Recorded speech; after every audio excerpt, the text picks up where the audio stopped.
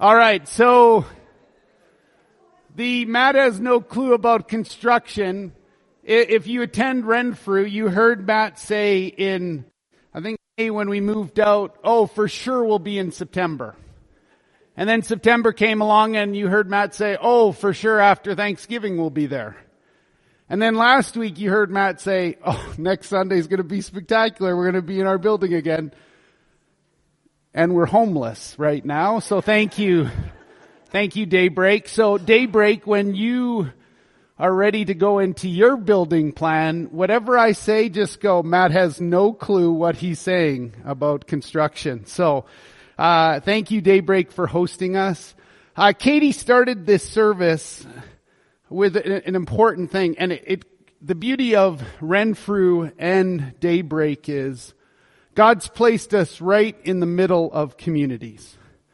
So Renfrew on Halloween night, when some of us were handing out chocolates to our neighborhood, there was many conversations about, man, it's great to see what you're doing in your building. It's great to see you're renovating it. We can't wait to come back in. Renfrew, we can't wait to just be a part of what's going on. One man said to me, which was very interesting, he said, man, I can't believe you guys still are handing out chocolates even when you're not here. We were worried that you weren't going to, and my kids look forward to it. And so that's for you, Renfrew. And Daybreak, man, when I started ministry in Calgary 30 years ago, I remember coming here and you saw hay. And it was like one day that the church is going to be surrounded by homes, and now we have that opportunity. And so Daybreak, it's going to be very exciting as we determine, okay, God, what are you calling us to be a part of this community that we're a part of? I love that as network churches we get to come together, partly because I don't have to rush right after the service, so I can now preach for an hour and a half, my dream. You complaining about that, Brett? Okay. Wow, Brett's on staff and he's complaining. If you have kids and you haven't sent them back, Kayla's back there, and you want them to go to children's ministry, send them back to Kayla. Let me pray, and we're going to get into that last chapter of Ruth. This has been a fun study as we looked at Ruth kind of living life the way that we kind of live life at times, and Jesus keeps appearing. So today we're even going to see more of Jesus. So let's pray. God, thank you for today. Thanks for the chance to have two of my favorite groups of people together. God, as we speak your word, we pray that our hearts would be open to hear what you have to say to us. It's easy for us to get distracted, whether it's our phone vibrating in our pocket or the list of things we need to get accomplished before work starts on Monday. But we do want to take time to worship you, to recalibrate our hearts and our minds back to what you call us to. You are a great God. We know that you can speak to us, and so we give you permission to speak to us. We love you in your name. Amen. Amen. How many of you have ever seen someone and you've thought this, man, I would love to have their life? You see someone and maybe it's just some part of their life, like you see their life on Instagram or Facebook and they've got thousands of friends. They're always having fun in their pictures. They're actually playing pickleball together when the weather's nice. They're at a restaurant together. And you're looking at them going, man, I wish I had a life like that. Maybe it's someone that you know that has a career that they actually went to school for. And they're actually doing that career. And you studied for the same career and you're not in that career. They're making good money. They're doing something that they enjoy. And you find yourself uttering those words, I wish I had a career like that. Or maybe it could be ministry. You look at someone and say, wow, they are making a huge difference. Or maybe you just look at their family Man, they come to church together. It looks like they really love and like each other. And you get their Christmas card in the next month and they're perfect on that Christmas card. It might even just be a mindset. You just look at them. They seem content. They seem to have peace. And you just look on and you go, man, I wish I had what they had. The problem is when you look at somebody where they are, you're just seeing the current chapter. You see, you don't know the full story. You're not seeing all the previous chapters that led up to that chapter that they're living in. You may look at their current chapter and say, I want that. But you didn't read the previous chapter that was all about private sacrifices. You didn't know about the chapter that had heartbreaking loss. You didn't read the chapter that was a few chapters earlier called Overcoming Insecurities. Or the chapter that said spiritual doubts. All you see is their current chapter. And so today I want to show you from the last chapter of Ruth a principle for life. If you hear nothing in the next 20 minutes, hear this. The decisions that you make today will determine the story you will tell tomorrow. Let me say that again. The decisions that you make today will determine the story you'll tell tomorrow. The decisions that you're making in your life right now, right today, what you do, what you don't do, who you're with, who you're not with, the decisions you're making today actually determine the chapter you're going to live out tomorrow. Let's get back into Ruth. So if you have your Bibles, turn to the last chapter of Ruth. Let me just give you some context so we can stay engaged with this. Ruth was a widow. She left Moab. She left Moab to turn to the God of Bethlehem. She came back to Bethlehem without much hope. She had no resources. She got to work. Instead of doing what a lot of women did back then, she didn't sell her body. She didn't beg for money. She actually started gleaning, and we remember that word from a few weeks ago, in the field of a guy named Boaz. And a couple weeks ago we said this. There's this great words in Scripture. She just so happened. It just so happened. She started to glean in the field of a guy named Boaz. Now, remember, Boaz was a man of standing. We're not sure what his looks look like. But when Scripture tells us a man of standing, it talks about integrity. He had great character, and Boaz admired the character that he saw in Ruth. They went on what looked like a little date. They had lunch. He asked her to sit down. Sparks seemed to be flying a few weeks ago. And then Boaz, the man of standing, got distracted. He stopped paying attention to her. That was last week. He never followed up. So she, with the encouragement of her mother-in-law, she was told, lie down at the foot of his bed and say these words, remember me. Now, just so we're aware, Maris and McCully are here. I have never, ever given advice like that, nor will I. She kind of like proposed to him and almost asked Boaz, would you be something that was called a kinsman redeemer? Now, remember what a kinsman redeemer was. That's important for us. A kinsman redeemer is someone who would protect a widow and provide for that widow. Kind of where we get Jehovah Jireh, our God, the provider. It's a family member who would step into a very important role to make sure that that widow was cared for. Now, according to the law, and this is just recapping last week, according to the law, there was a problem because Boaz wanted to be the kinsman redeemer, but he discovered there was another guy that was actually more closely related. So he wanted to step into the role, but because there was someone else, he had a huge problem. Somehow, Boaz had to find the guy.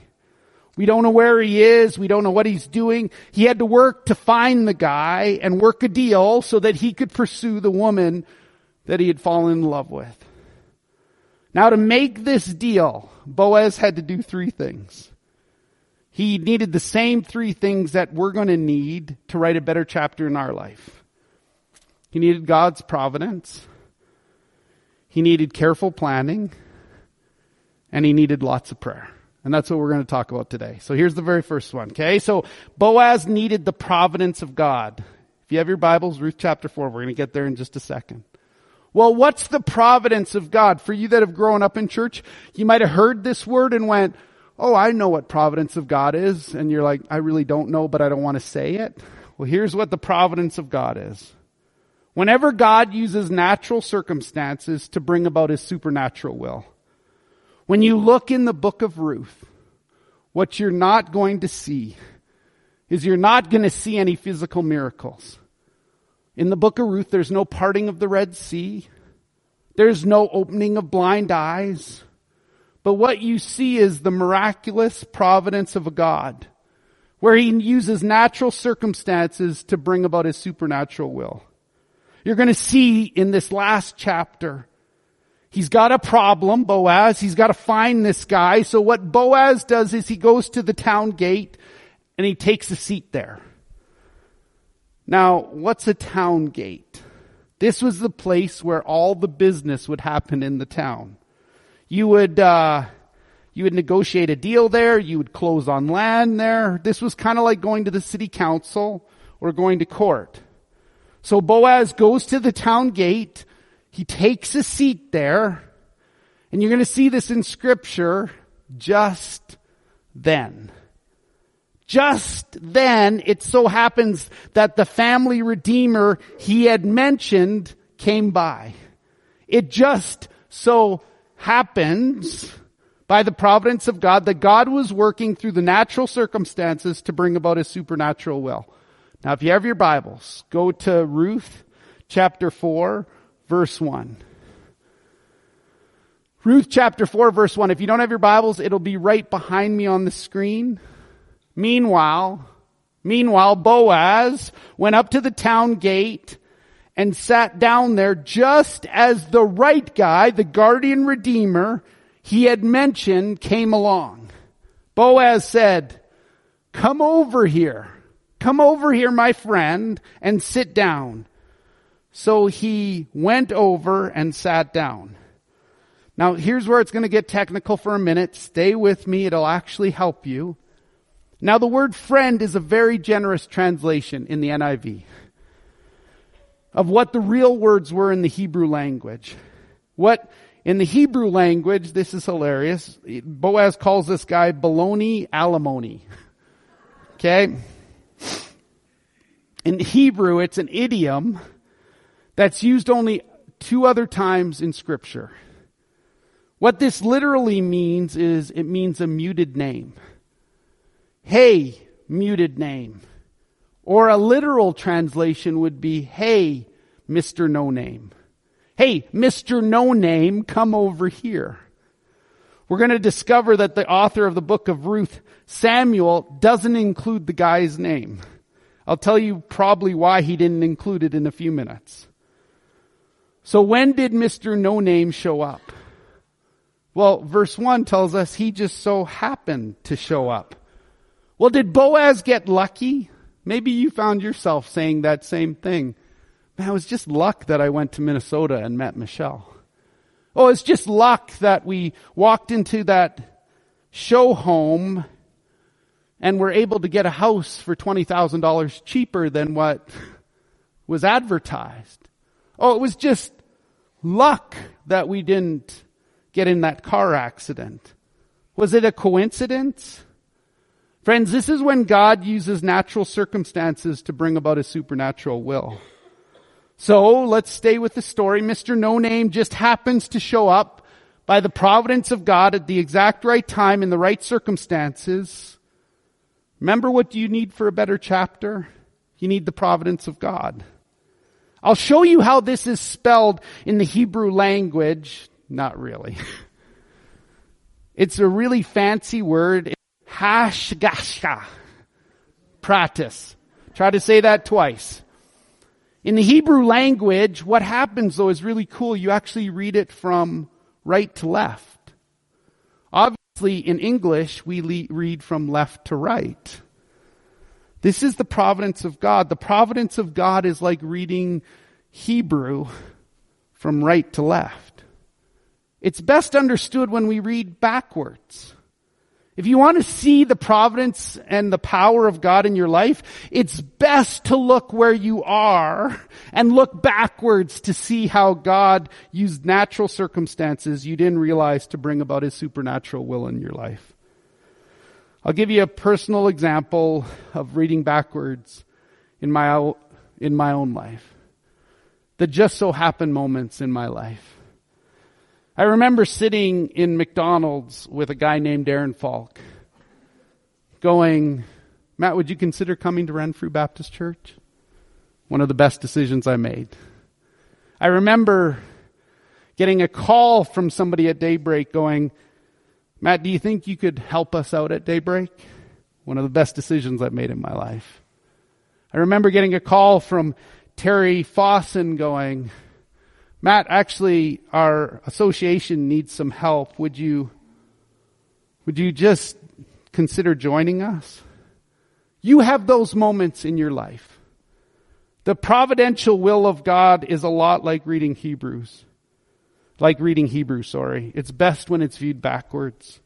If you look at the book of Ruth and where we've been, you're going to see in chapter 4 that Ruth gets incredibly blessed. You have to remember, this isn't like Ruth chapter 1 or 2 or 3. If you were going to title some of Ruth's previous chapters, you might have called them Suddenly and Tragically Widowed. Maybe chapter 2 would have been the faith actually to leave Moab. Maybe another chapter in Ruth would be Broke and Broken in Bethlehem. So friends, if you find yourself hoping for a better chapter, start to look for the providence of God. You're not in your final chapter yet. God is still writing your story, and there is more story for Him to tell. The providential will of a very good God. All right, so that's the first one. Boaz needed kind of God's providential power. The second one is you need a strategic plan. Friends, planning is incredibly spiritual. I'm going to show you what Boaz did. It's pretty interesting. I love Boaz. Boaz isn't a pastor. He's not a prophet. He's not a priest. He's just a good business guy. Where was he going? He wasn't going to a Bible study. He wasn't going on a missions trip. He was going to make a business deal. But God was all over this deal. See, you can be in business and please God all day long. I hope for you that don't work in the church, you understand that. Ruth chapter 4 says this. Look at verse 4 through 6. I thought I should bring the matter to your attention and suggest to Mr. No Name that you buy it in the presence of these seated here and in the presence of the elders of my people. If you will redeem it, do so. But if you don't, tell me so I will know, for no one has the right to do it except you. I am next in line. Mr. No Name responds, I'll redeem it. Then Boaz said, on the day you buy the land from Naomi, you must also acquire Ruth the Moabite, the dead man's widow, in order to maintain the name of the dead with his property. Look at Mr. No Name. At this, the guardian redeemer said, then I can't redeem it. I don't want that baggage, because I might endanger my own estate. You take it. You redeem it. I can't do it. He tells them, hey, you remember Amalekek? He was married to Naomi. Well, you know, Naomi's widowed, and so if you want his land, here's what you need to do. The guy said, and Mr. No Name said, all right, basically all you want me to sell the land for pennies on the dollar, I'll do it. And then Boaz says, oh yeah, there's one more thing. This is God working his strategic plan. Mr. No Name, you got to raise babies, and then you got to give the land that you spend your money on back to the family. You don't even get to keep it. So what does Mr. No Name do? This wasn't the deal I agreed to. You're telling me the deal comes with a few widows? One is a Moabite woman. She's not even from here. The other is her grumpy mother-in-law. I got to provide for both of these. I got to pay for the land, and then I got to give them the land. What kind of deal is this for me? So Mr. No Name says, I can't do it. This might wreck my own wealth. He looks at Boaz and says, you redeem it. The author looks on and says, I'm not even going to dignify that selfish guy who is more concerned with his money than any type of ministry. So that's why that guy's called Mr. No Name. You see, when you look at this story, you see that most people didn't have any plan in Ruth. Go back all the way to chapter 1. You remember Naomi's husband, Amalekite? Remember that Amalekite, his name means God my king? He didn't have a plan when he went to Moab. There was no will. He just left his wife high and dry. You remember Ruth's husband, Mahlon? Remember the two guys in chapter 1 we talked about, sick and tired? There was no plan. Mr. No Name didn't have a plan. He couldn't see past today. He had no plan. That's why, friends, I want to remind you of something here. One of the most spiritual things that you can do is make a plan. Here's what Proverbs 21 verse 5 says. The plans of the diligent lead to profit, as surely as rushing, haste, leads to poverty. God had a plan. God sent his son, good planning and hard work. We live in a culture where very few people want to work hard. You want to eat? The Bible says, if you don't work, you won't eat. There is such a reward for hard work. Good planning and hard work leads to a life of blessing and prosperity.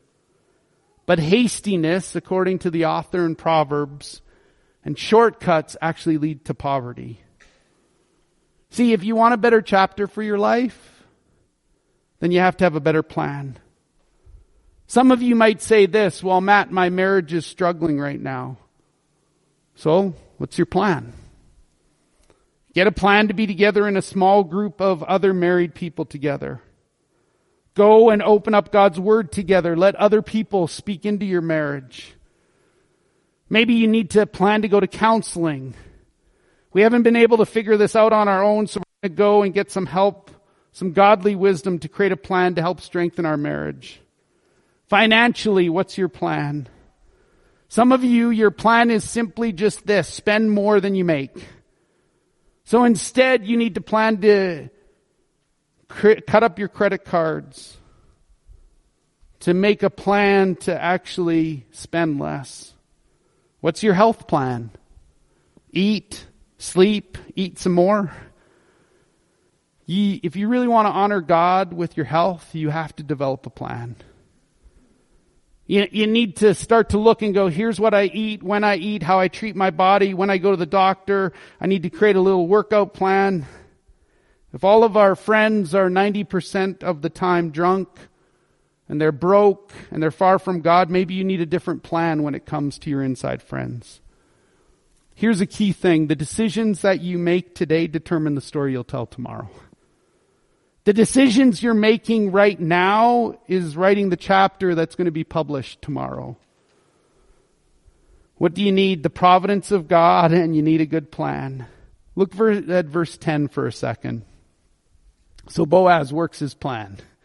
I also acquired Ruth the Moabite, Mahlon's wife, as my wife, in order to maintain the name of the dead with his property, so that his name will not disappear from among his family or from his hometown. He says this in front of all the witnesses at the city gate. Today, you are my witnesses. what was Boaz doing?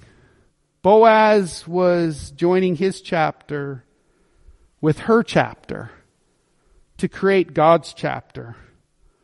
We're together through the providence of God, through strategic planning. And we're going to aim to that last one, that prayer. We're going to find through this powerful, faith-filled prayer, God is entering the story. And God's going to bring out something that none of us could imagine. So that third area, you want to be praying some faith-filled prayers. I don't know about you, but in fact, if we went backwards through the book of Ruth, you may or may not have noticed that prayer is all over this book. Almost every prayer in the book of Ruth is a short prayer. Sometimes people ask me, Matt, how long do you pray every day? Friends, I don't pray that long. The truth of the matter is, I don't pray very many long prayers, but there are very few long periods of time that I don't go without praying. There are very few long periods of time where I'm not talking to God in short bursts of prayer. Friends, this is what we see in the book of Ruth. Let me show you some of the prayers in Ruth.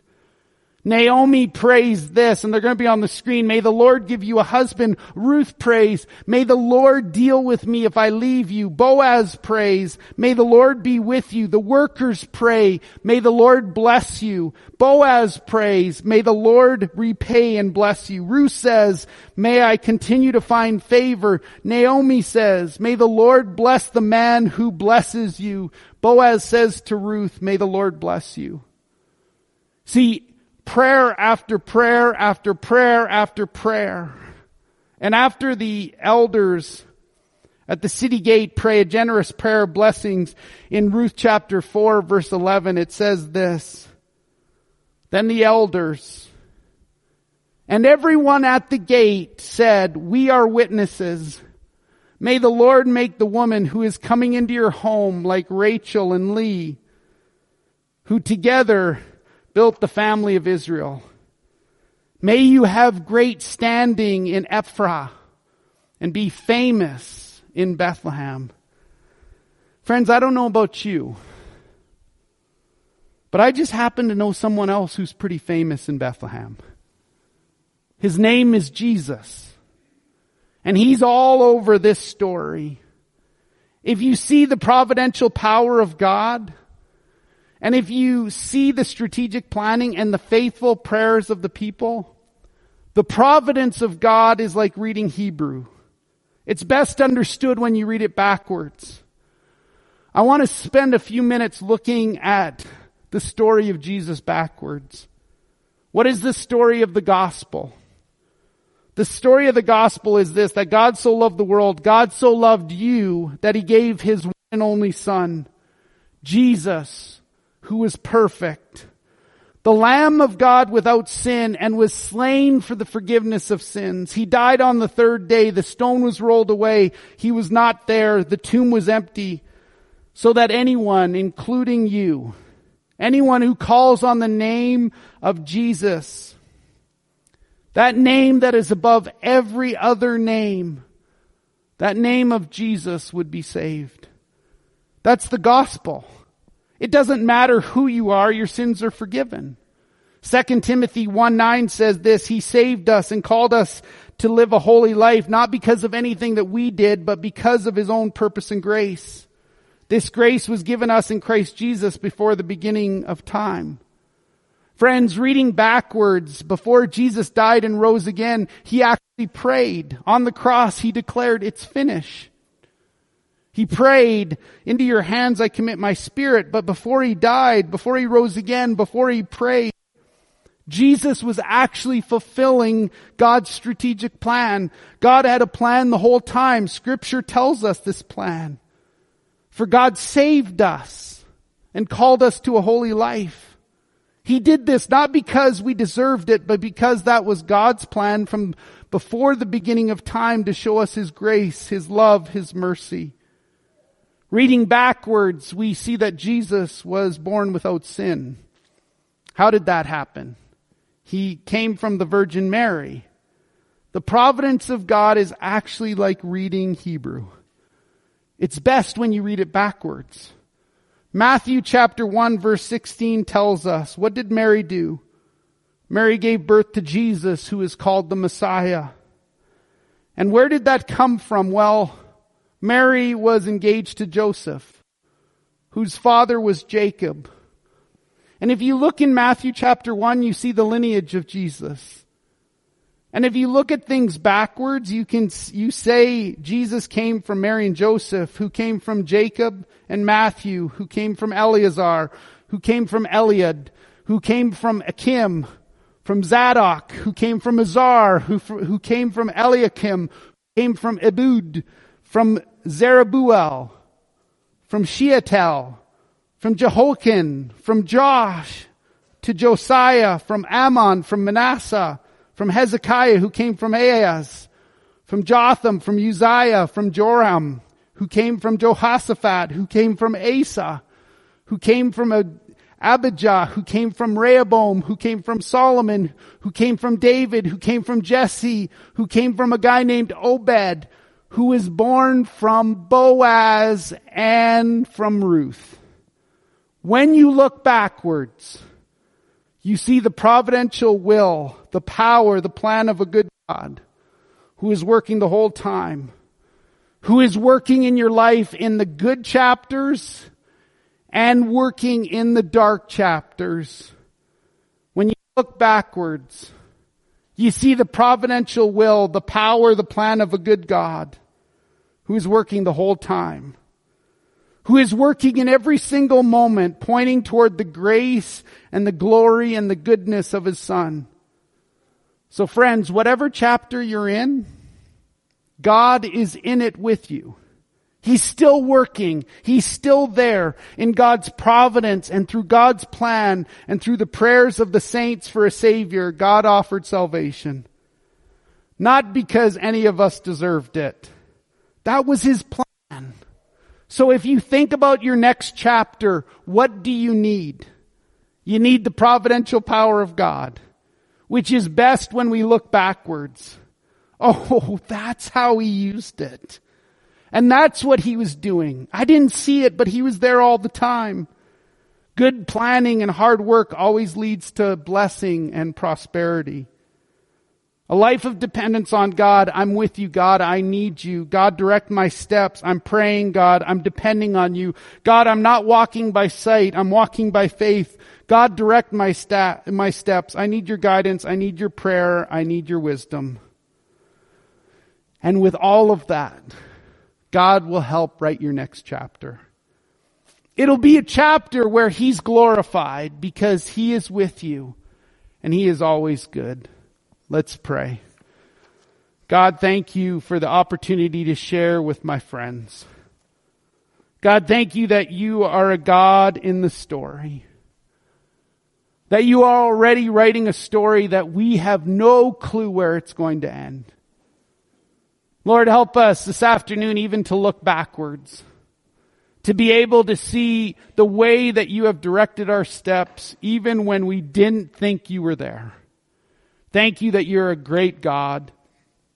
We love and adore you. God, if I said anything that wasn't of you, take it from my friends' minds.